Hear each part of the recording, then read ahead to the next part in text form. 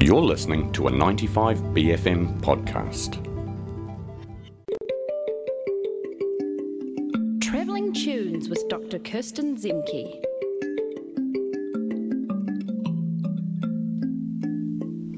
Morning, Kirsten. How are you today? Good morning. I am good. That is awesome to hear. Hang on 1 second. That's more awesome to hear. It's getting a weird feedback there. What's going on in the world of music this morning? We're going to the Paisley Underground. Yeah.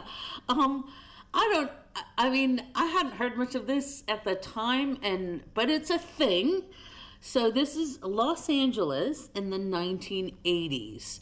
And so on the one hand, during that era, you had glam metal going on, and it was a really big deal. And then also in Southern California, they had Southern California punk. And this was for the nerds that weren't quite fitting in, a little more bedroomy. And they were reviving the 1960s. They were into like the Beatles and the Byrds and the Velvet Underground. I love it. I'm so excited we're talking about this. I don't know much about the actual scene, but I do know the sounds. And I'm sure the BFM listeners will also know a lot of these sounds. Well, it's jangle pop music.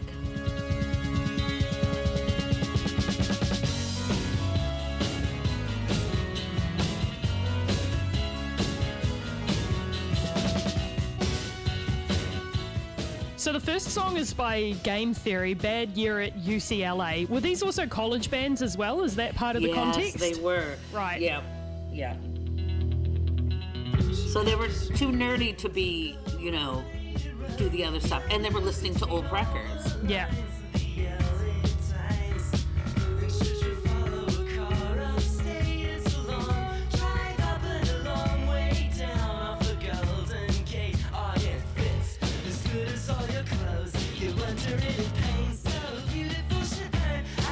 I love an American doing a kind of a Britishism. It's so unusual to hear it back that way. And so I'm reading about this. They're saying there was similar pockets in Georgia. They had REM starting out, and in Dunedin, New Zealand, they had it. There we go. I just went and watched the Elephant Six Recording Company documentary earlier this week, and it's later than this era, but they were also similarly interested in, older music from the 60s and stuff, and sort of bringing that out as a antithesis to grunge in the 90s.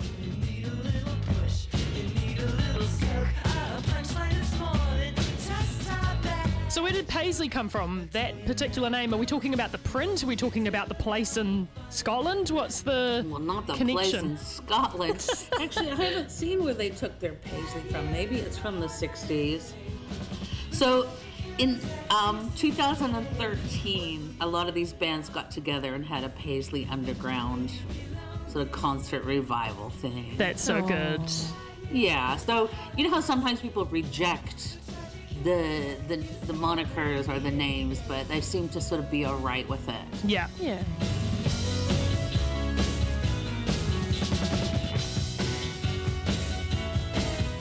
I guess when you really are a little bit outnumbered in a country as massive as America, when the sound you're making is not the sound most people are listening to, it must be quite nice to have something where you can sort of say, you like this thing too? Okay, we're going to connect up a wee bit here. And apparently they played in each other's bands, like different scenes. Sick. Classic. Okay, Someone says in New Zealand, they call Waiheke Island the Paisley Underground. I don't know if that's just a this person thing or if that's a widely established thing, but who knows? Go over there, see what's going on. Yeah, you say it's a waste. Not to learn from mistakes. Yeah, it's really a shame. So this is a Dream Syndicate. On 1982, these tracks are all 1982. So what's funny reading about them, they're called alternative rock, neo-psychedelia. The last band was called power pop sometimes. But here's their description, which I think doesn't cover it at all. Psychedelia, rich vocal harmonies, and guitar interplay. I mean, there is a psychedelic twinge, but it's... Oh, yeah, but I'm just like, that's not describing enough to me. Yeah. Oh, wait, here's the etymology. Someone was wearing a paisley dress they got from a thrift store. There we go. That sounds about right. And someone joked, words from the Paisley Underground. And they heard it on the tape. Yep.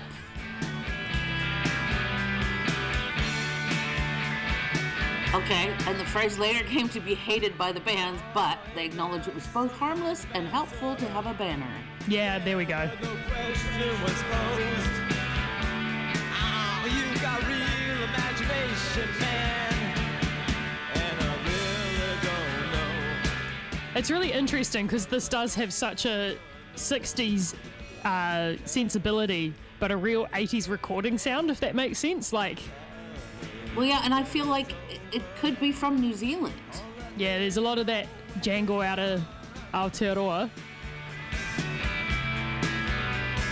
It doesn't sound like California. No.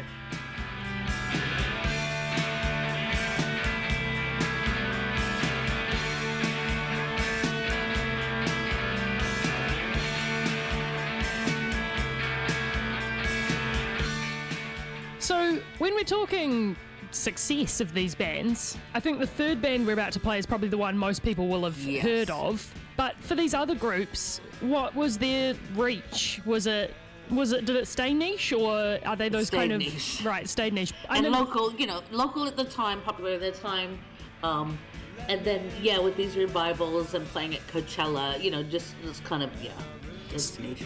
So it's kind of one of those movements that's been, a musician's movement almost, like people have been inspired by it. Would that be fair to say? About. Yeah, right. Yeah, definitely talked about. Don't wanna know. I don't know if they charted anything.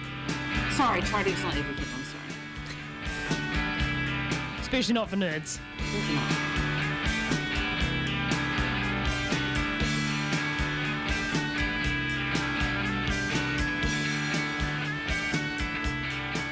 So this is the Dream Syndicate with Tell Me When It's Over. The third band, I'm pretty sure most people will have heard of before.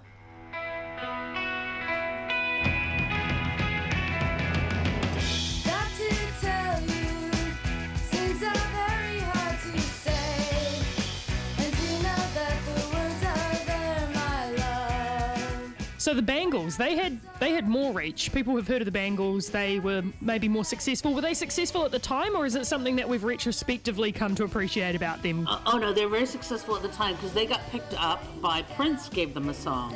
Ah, And heard them, and so they got sort of picked up and then had their big hits. What's funny is they're originally called the Bangs, because I don't know if you know, in America that's what people call their fringe, in yeah. their hair. It really suits them. When I was a little girl, I wanted everything I feel.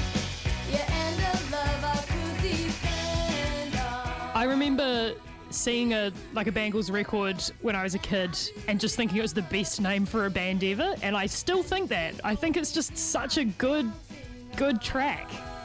We've had a text as well from someone saying that the Dream Syndicate song was thrashed on BFM, and they have the record. So there you go. Big fans of the Paisley Underground, historically and contemporaneously. Yeah, coming back to it.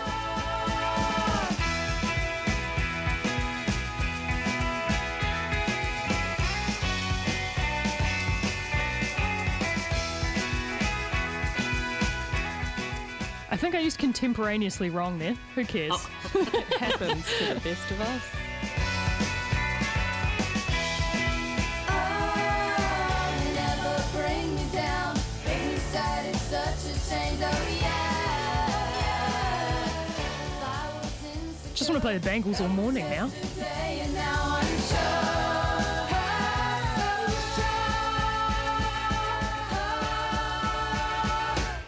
This is a real world. So if the Bangles kind of were picked up, they got successful, they sort of had this reach, did they stretch outside of that genre bubble then, Kirsten? Oh no, they stuck on that, and they have been really cool about coming back to these Paisley Underground sort of revival things. Oh, even that's though awesome. they got much bigger.